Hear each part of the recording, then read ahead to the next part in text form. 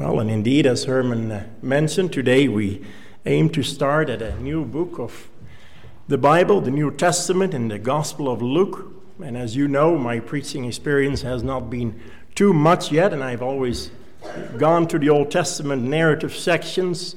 So for me to venture in the New Testament, I tell you, I feel quite challenged and inadequate, but I trust that you pray for me as I prepare messages, and for that matter, for anybody else up here, week by week, as we seek to bring that great gospel message in the weeks that lie in between, to get a very good sense of what what Luke is trying to tell us, that great historian and evangelist, as we look at the life of our Savior with an intense gaze. Of course, all Scripture of God is inspired and most profitable to inform our mind for correction and for reproof and the building up of our most holy faith. We need that as we gaze upon this book for a long time, and of the ministry and of the words of our blessed Savior, and we sit at his feet, as it were, to hear all that comes out of his mouth. The prophet Isaiah in Isaiah 45:22 says, "Look unto me and be ye saved, all the ends of the world, for I am God and there is none else." This means we look away from ourselves, we look away from our idols, from other creatures, from our works, our prayers, anything except the Lord Jesus, and we ought to put our trust in him. Again and again, Scripture commands us, he doesn't suggest, but commands us to look to him, to look to Christ for full satisfaction and full deliverance from the guilt and the power of sin, for a full and for an abundant life, a life of fruit and of purpose that is only found in our great Savior. And this is what Luke sought to impart, that look, as Isaiah talks about, that look of faith, properly informed, a faith, as we shall see, that is rooted in history, not just for Israel, but for the whole world. And in this gospel, and we see that also in the book of Acts, which he wrote as well, we see that God extends now his dealings with the Gentiles, and he's crafting in the people of the Gentiles into Israel to form the true Israel of God, all those that have the faith of Abraham. Isaiah wrote of the prophecy of one that was to come.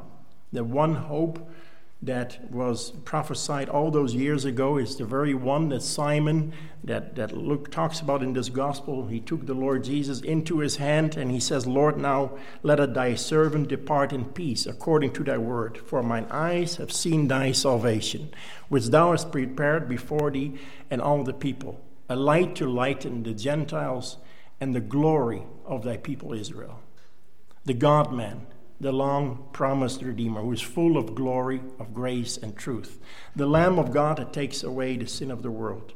Look unto me and be ye saved, Isaiah writes. And I pray as we start this book, if that is not your state this morning, that it will be. That you can honestly say, yes, here is my only hope. Here is my only comfort in life and in death. Here is that Lamb of God that I need so badly, that shed his blood for me, so that I don't perish, but have everlasting life. And if you are saved this morning, you are a believer, I hope again and again that this gospel will give us warnings and comfort and admonition and commendation for the follower of the Lord Jesus. But most of all, that it shows us a great picture of the glory and the majesty of the Redeemer. So may the Lord bless us as we start to commence to study this book. And I have 3 points. One is, who is Luke? 2 is second, a general overview of his gospel, and then the prologue in verses 1 to 4. First, we'll take a brief look of who Luke was, the man that wrote this book. And I say brief because we simply don't have a ton of information about the man himself. Unlike the other gospel writers, we can glean from their personalities. Luke doesn't directly, he's not in the Gospels. He wasn't around at that point yet. He doesn't insert himself in the story like with the other gospel writers. And he did neither in Acts, although he is present only. We'll take a look at that later. Luke was not an eyewitness, as the other gospel writers were. So in a way, he's like you and me. He came to faith through the testimony and the witness of Christ by others, by his preaching of his word, by the disciples. He doesn't sign his name at the end or the beginning of the book. He doesn't say, "Hi, I'm Luke. I'm writing this or that," and ends his name with it. So we have to look elsewhere for the evidence that Luke wrote this gospel. Externally, the church, from very early age onward, has always attributed this book to Luke. Very early manuscripts that survive say the Gospel of Luke. Very early on in church history, when the first bundle of letters was put together, it was written, the Gospel of Luke. The early church father, Justin Martyr, Irenaeus, Eusebius, write about Luke as early as the early first century, AD 130. Irenaeus was born around 130. He knew Polycarp, who had been a disciple of John. He also attributes the gospel to Luke. And so do many others if we look at extra-biblical evidence. But we do get a clue as why the church throughout history has always been attributing this book to Luke. First of all, we get a good hint that it was Luke, that Luke wrote the book of Acts. Both Luke and Acts were written by a man named Luke. They are the first and second volume of one large work, you could say, one large treatise. And in writing it, he wrote the beginning and the progress of the gospel and of the church. In Acts 1, verse 1, the writer makes a reference to the earlier work. So we know that he wrote both works, and he says, "A former treatise have I made, O Theophilus, to all the work of all that Jesus began both to do and teach." In the book of Acts, starting in verse 16, we have what they call the "we" passages. The writer starting to say, "We did this, and we did there. We sailed this way, and we arrived in Rome." I'll give you a few examples. Acts 16, verse 10. "And after he had seen the vision," Apostle Paul, "immediately we endeavored to go into Macedonia, assuredly gathering that the Lord had called us to preach the gospel unto them. Therefore, loosening from Troas, we came with a straight course to Samothracia, the next day to Neapolis, and from thence to Philippi, which is the chief city of that part of Macedonia, a colony, and we were in that city abiding certain days." Then again in chapter 21, verse 2, "And finding a ship sailing over to Phoenicia, we went on board and set forth." Again in 28, verse 16, and when we came to Rome, the centurion delivered the prisoners to the captain of the guard, but Paul suffered to dwell by himself with a soldier that kept him. So prior to the 16th chapter, it was always they went here or they went there, etc. But somewhere along the way, the writer of Acts is joined to the Apostle Paul. He disappears once in a while, but very often we find him saying, "we." And even though there are other laborers that traveled with the Apostle Paul, all those are named in this book except 3. That is Demas, who deserted the faith, so he could not have written the book, Titus and Epaphras, and they don't fit either because they wouldn't have been there as early as in Acts 16. So we put it all together. The obvious choice is Luke, and through a process of elimination, who was where, the church have come to this conclusion that it was Luke that both wrote the gospel and the book of Acts. The name Luke is only mentioned 3 times by the apostle in the New Testament. First in Colossians 4, verse 14, where he calls him the beloved physician. Luke was a doctor. He was well educated, and because of that, we see some more medical descriptions in his gospel than in the other gospels. Some terminologies that are in his book and in the book of Acts that are found. For instance, he speaks a little bit more when someone has a disease. He says a little bit more about the disease. When someone was a leper, he says he was full of leprosy. things like that. He also speaks more of the miraculous cures that the Lord Jesus performed. And this also is a kind of a clue that he wrote the book that bears his name. He is the only book, I'm talking about medical terms, he's the only gospel writer also that speaks of the sweat being like drops of blood falling from Jesus when he prayed on Mount Olives. Another mention of his name is in 2 Timothy 4:10 and 11, where Paul writes, "For Demas has forsaken me, having loved this present world, and is departed unto Thessalonica." And then he says, "Only Luke is with me." So here Luke is still with Paul. In Philemon 24, Paul mentions Luke as a fellow laborer. Here he was a fellow laborer with the Apostle Paul. And in these verses you get a bit of an insight, a bit of a picture of who Luke the man was. He was obviously a converted man, convert to the Lord Jesus Christ. He left a good job, a good education to serve the Lord, and he was a very close companion with the Apostle Paul, and he was on his many travels. It is speculation, of course, but it could very well be that Luke was converted through the preaching of the apostle. And it makes sense then that out of thankfulness and impression on his heart that he would go with Paul and serve him and be under his teaching. When others forsook Paul, he stuck with them and likely tended to his physical needs. You know that he was a doctor, so he was his personal doctor, and we know from Paul's writing that he suffered many beatings and shipwrecks, hungers, and he was stoned, even was left for dead one time. And it shows you something of the care of God's provision for Paul, isn't it? Give him a good brother with the needed gifts as a physician to help and to encourage him.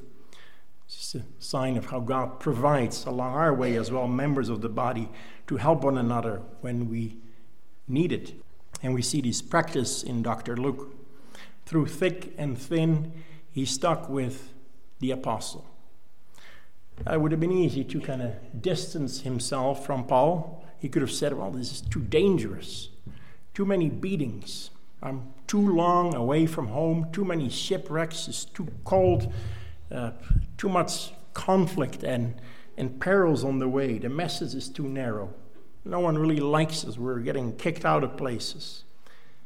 It tells you something about Luke's character and his changed life by the Lord Jesus, that he had counted the cost when he followed Christ and when he decided to help his brother in the gospel.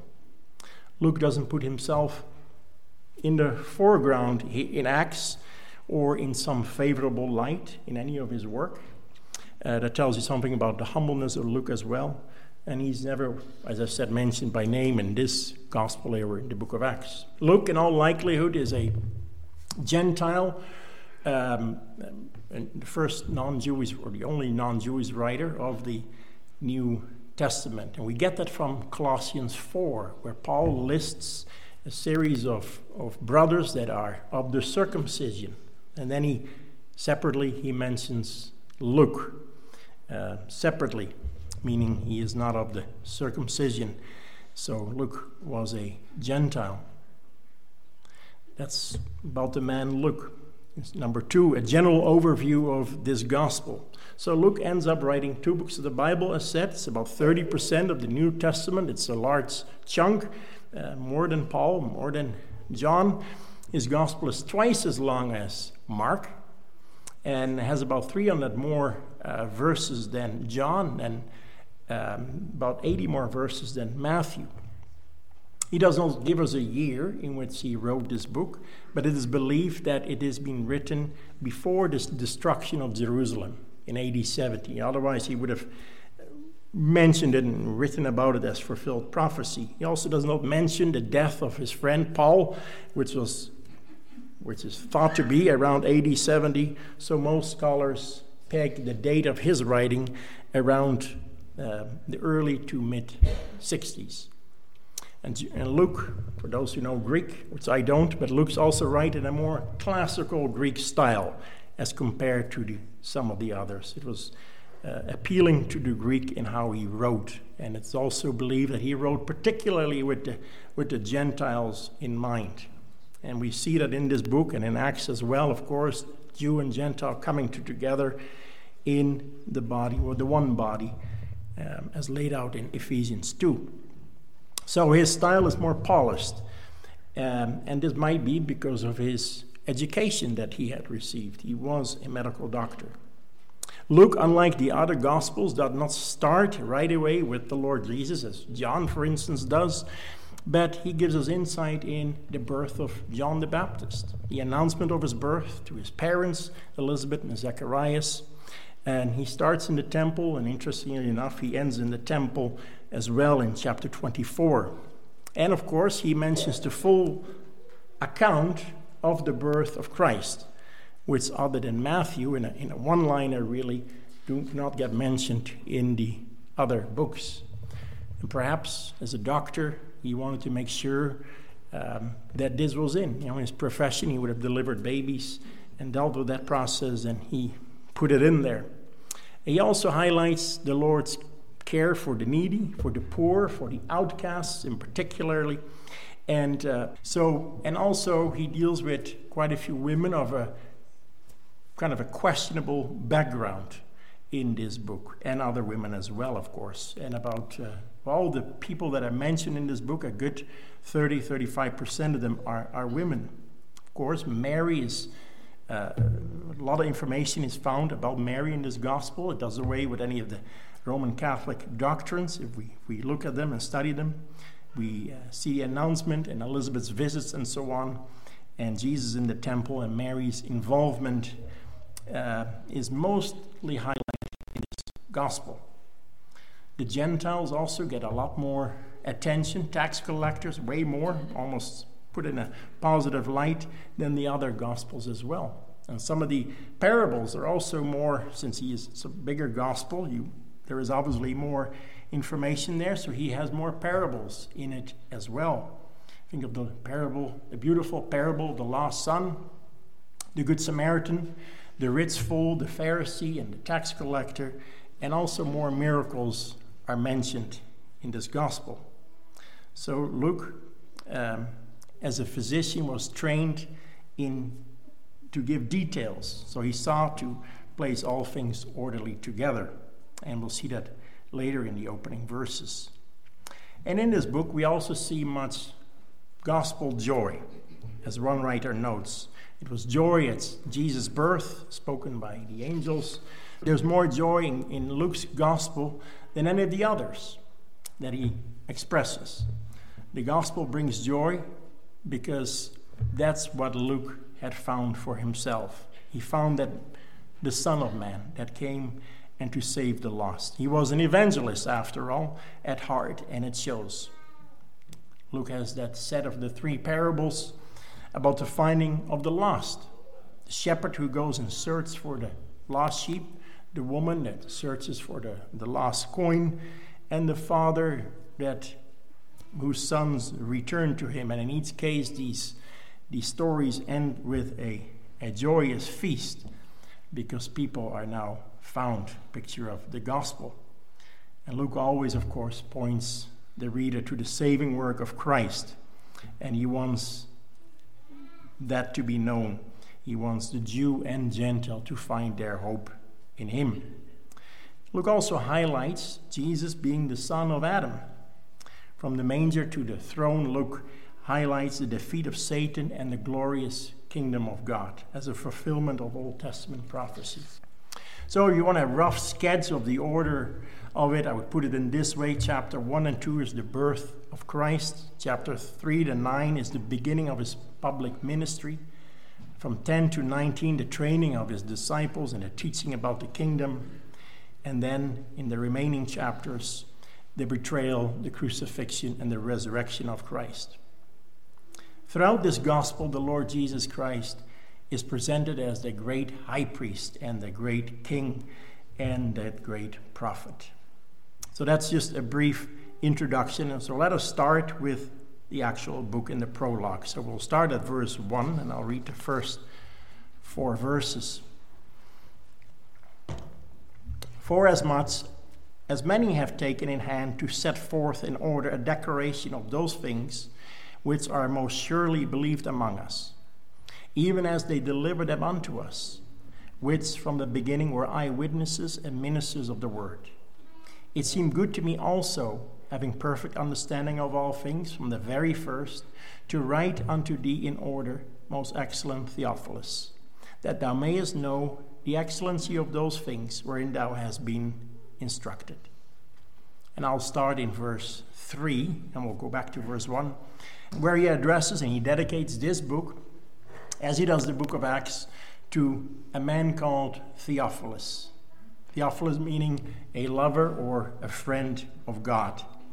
We're not certain who this man was, but since Luke addresses him with a title, most excellent, most commentators and people think him to be some type of Roman official in some government position of some kind.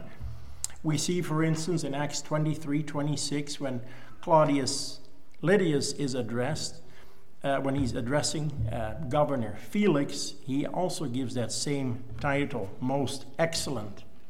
And later on, Paul uses this same word translated as noble in the King James when he addresses Festus. And again, it is used when the high priest is addressed. So, in all likelihood, he was some high-ranking official. And it's interesting to note that he says most excellent here, and when he goes to Acts, he just says, "O Theophilus." Maybe he had gotten closer to him as a brother, and he just addresses him in a brotherly way. Theophilus was a convert, and Luke wants this man to be better acquainted with his faith. And the purpose is to ground him better yet in the things that he already knew, as we read here, and had been instructed, as we all need to do, isn't it? It's the word of God that increases our faith, that settles us, that gives us hope. That's the end of all disputes. And he is writing this to this man. So this book is, yes, it is addressed to him, like many of the epistles are addressed to particular churches in certain cities, or some of them to an individual person, but it became beneficial to the entire church. So we go back to verse 1 and 2. For as much as many have taken in hand to set forth in order a declaration of those things which are most surely believed among us, even as they delivered them unto us, which from the beginning were eyewitnesses and ministers of the word. So he starts out this foreword, and he's the only gospel writer to do so, with a bit of a reason why he's writing this, a little bit of a preface.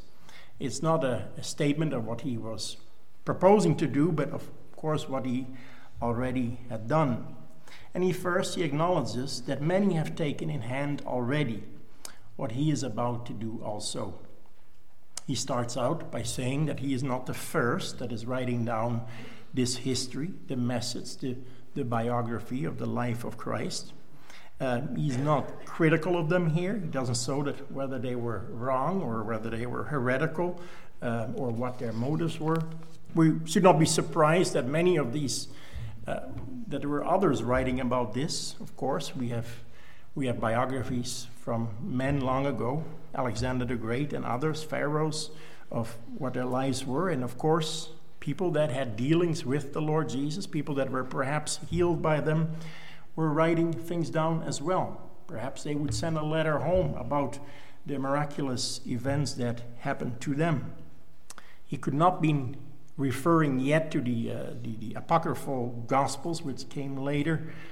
And he may even have used Mark and Matthew in his gathering of data.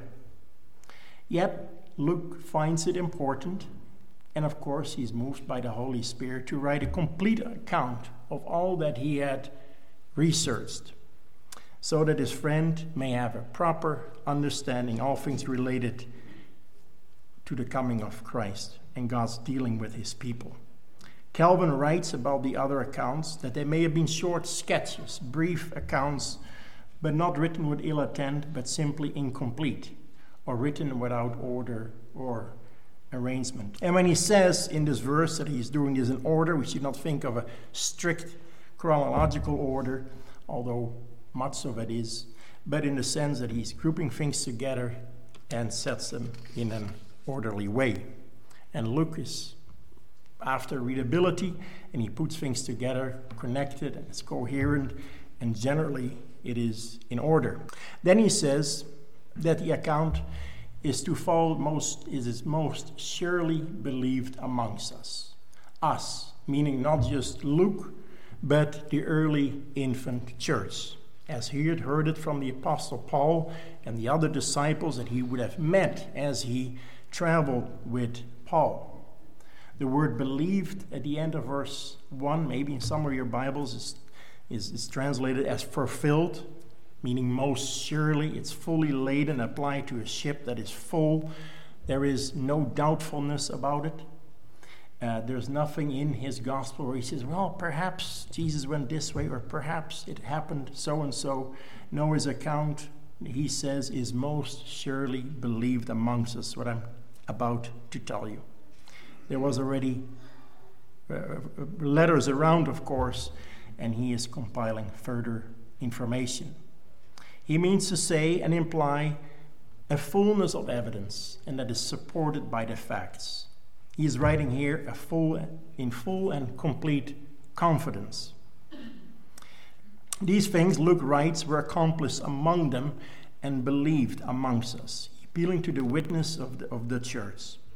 He did not get this from meditating on some mountain or writing down his own thoughts apart from those who had ministered the word and were chosen by Christ. Peter writes about they were not following cunningly devised fables. And Luke is writing the same thing here. Luke had traveled with the Apostle Paul. He knew all that God had promised in the Old Testament. We see that he's very familiar with the Old Testament, the promises, the types, and the pictures of the coming of the Messiah. And they all found its fulfillment in the Redeemer. And these things not merely happened or occurred, but they rather reached its fulfillment in Christ. And Luke will prove that again and again throughout this book. And he starts with that in this chapter, actually, pointing back to the Old Testament writings and whom he was very familiar with. Note in the second verse, he continues to make a case for the certainty of what he's about to write. The things are not make-believe. Things he had not heard from second or many generations back, but he had contact, as I said, with the apostles, probably with the 70 that he talks about in chapter 10, and other eyewitnesses. Had observed of all that had happened. Imagine in all those months that he traveled with the Apostle Paul, what he had learned from Paul, what he could have asked him to ask more details about things, and of the apostles themselves. Here he's saying that he was not an eyewitness, but others were, and he had spoken with them from the account that follows. And here in this chapter, he may have interviewed Mary, Zacharias, Elizabeth, for the information that he is about to gather. He has checked his sources, and he speaks about the eyewitnesses. Of course, 1 John 1 writes about this, that which was from the beginning, which we have heard, which we have seen with our eyes, which we have looked upon, and our hands have handled the word of life. He is saying in this account, this gospel is rooted in history. And Theophilus could talk to some of these people himself if he wanted to. He points to the people outside in the scriptures at that time, outside the Old Testament. These were eyewitnesses and ministers, verse 2, of his word. And they had been authorized and chosen to be the vessels to bring the gospel. They were subject to the Lord Jesus himself, approved by the Lord, and they had themselves been subject to his word. He speaks, of course, very well of the apostles, and he has high regard for them. But he also records the fall of Peter. He does record the dispute between Paul and Barnabas. He doesn't leave out things that might not be very nice. So it was not hearsay or speculation. Luke roots his account in evidence that he had heard from these men and women themselves. One pastor writes, "The things we claim as Christians were not done in secret.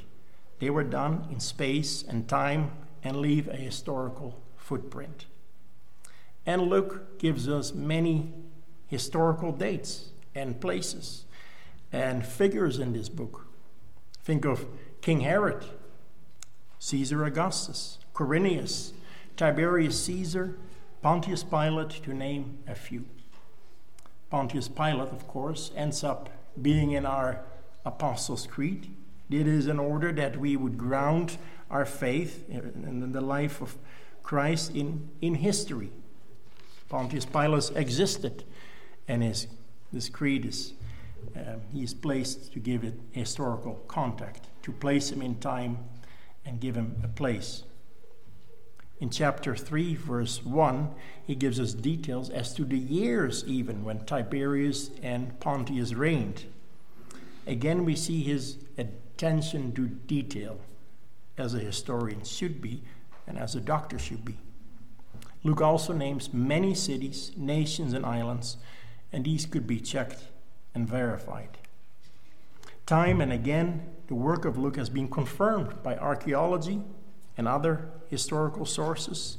Many things, even in the last 100 years, have been verified by certain archaeological finds. And we see that, we know this already, but we see that the Bible stands the test of time, both internal and external. There was a famous liberal scholar, his name was Sir William Ramsay. He wrote many books. He was highly educated, had a certain very high post at Oxford and Aberdeen. And he was an archaeologist and a New Testament scholar. And he believed all kinds of modernistic thoughts about the New Testament, that it wasn't written by Paul, that it was written much later, and so on. It was a certain school of thought. And church historian Stephen Nichols writes, he set out to write a book to disprove Paul's travels in the book of Acts. But after years of investigating every single detail, of tracing places mentioned in Acts, and looking at all the authorities, Ramsay came to the exact opposite conclusion. He came to the conclusion that not only was Luke a great historian, but that Luke was among the great historians of the first rank. Ramsay said the first and essential quality of a great historian is truth. What he says must be trustworthy. And he found Luke to be one of the most, if not the most, trustworthy historians of the ancient world. So Luke says in these opening verses that we have a biblical faith. It's rooted into what God has promised to Isaac, Abraham, and Jacob, the prophets, and so on. It's a historical faith, that there were eyewitnesses, plenty of them, and that it's a faith that is verifiable. As Luke puts it in Acts 1, verse 3, when he speaks about the resurrected Christ, by many infallible proofs. Luke, as he says here in verse 3, carefully investigated these things in the life of Christ from the beginning to the first. He starts with John, his forerunner, the forerunner of the Lord Jesus, to Christ's ascension. He even in chapter 3 goes all the way back to Adam. Matthew starts with Abraham. Luke focuses more on the Gentiles. He goes all the way back to Adam.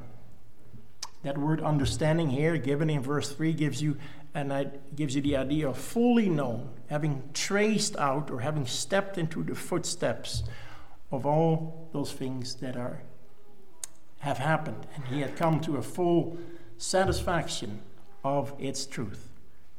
Calvin writes of that word, it's the idea of carefully treading in the footstep of others, that nothing may escape them.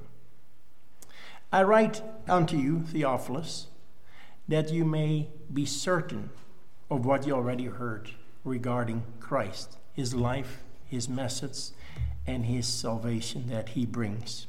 The Christian is one of heart and mind. We don't have Gnostic, mystical faith in other religions that places don't make any sense, they're not even there, but it's played out in God's world, in history. And Luke, from the outset, tells his friend he has carefully examined all of this. And you can sense his joy his excitement as he writes his friend. He is fully convinced himself. And he is excited to tell Theophilus this, and that he is a chosen vessel also to give this faith to others. And we also see here, in closing, the nature of biblical inspiration of the writers. God used Luke's natural gifts, his interests, his faculties, and his mind when he investigated the truth. Yet God, by his Holy Spirit, presided over those faculties, and he steered them, and he kept them from error. So he came to a perfect understanding of all things. William Barclay writes, "The word of the Lord is given, but it is given to the man who is seeking for it." God guided his inspired writers by guiding their purpose, their research, and by protecting them from error. Luke is saying to his friend and to us, test the truth and seek it, be assured of it. Seek the truth while it may be found, while you have a Bible. No other word offers this type of certainty other than God's word. It gives us all the big questions in life about purpose and eternity, destiny, judgment.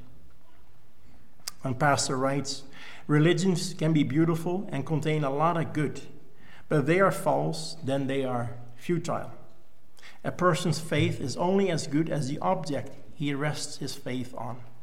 We can be confident in what we believe only if what we believe is true. What Christianity offers is a faith that is biblically, historically, and verifiably true, and therefore trustworthy." Believe the gospel of Jesus Christ because it is true, and it is the only reason to do so. May the Lord bless us and grant us his Spirit as we look together with Luke and gaze upon the unsearchable riches of our great Savior. Let us pray. Heavenly Father, we thank thee again for your word. Thank you that you have preserved it for us all these years later. We thank you that you have used men throughout history to pen it down, Father, and we thank you that we have 4 Gospels from different angles to give us a great picture of the life of our great Redeemer. Father, we ask you that you would help us to apply your word when we go home, when we read it during the week, Lord, that we have a hunger for it and we truly would be changed by it. In Jesus' great name we pray. Amen.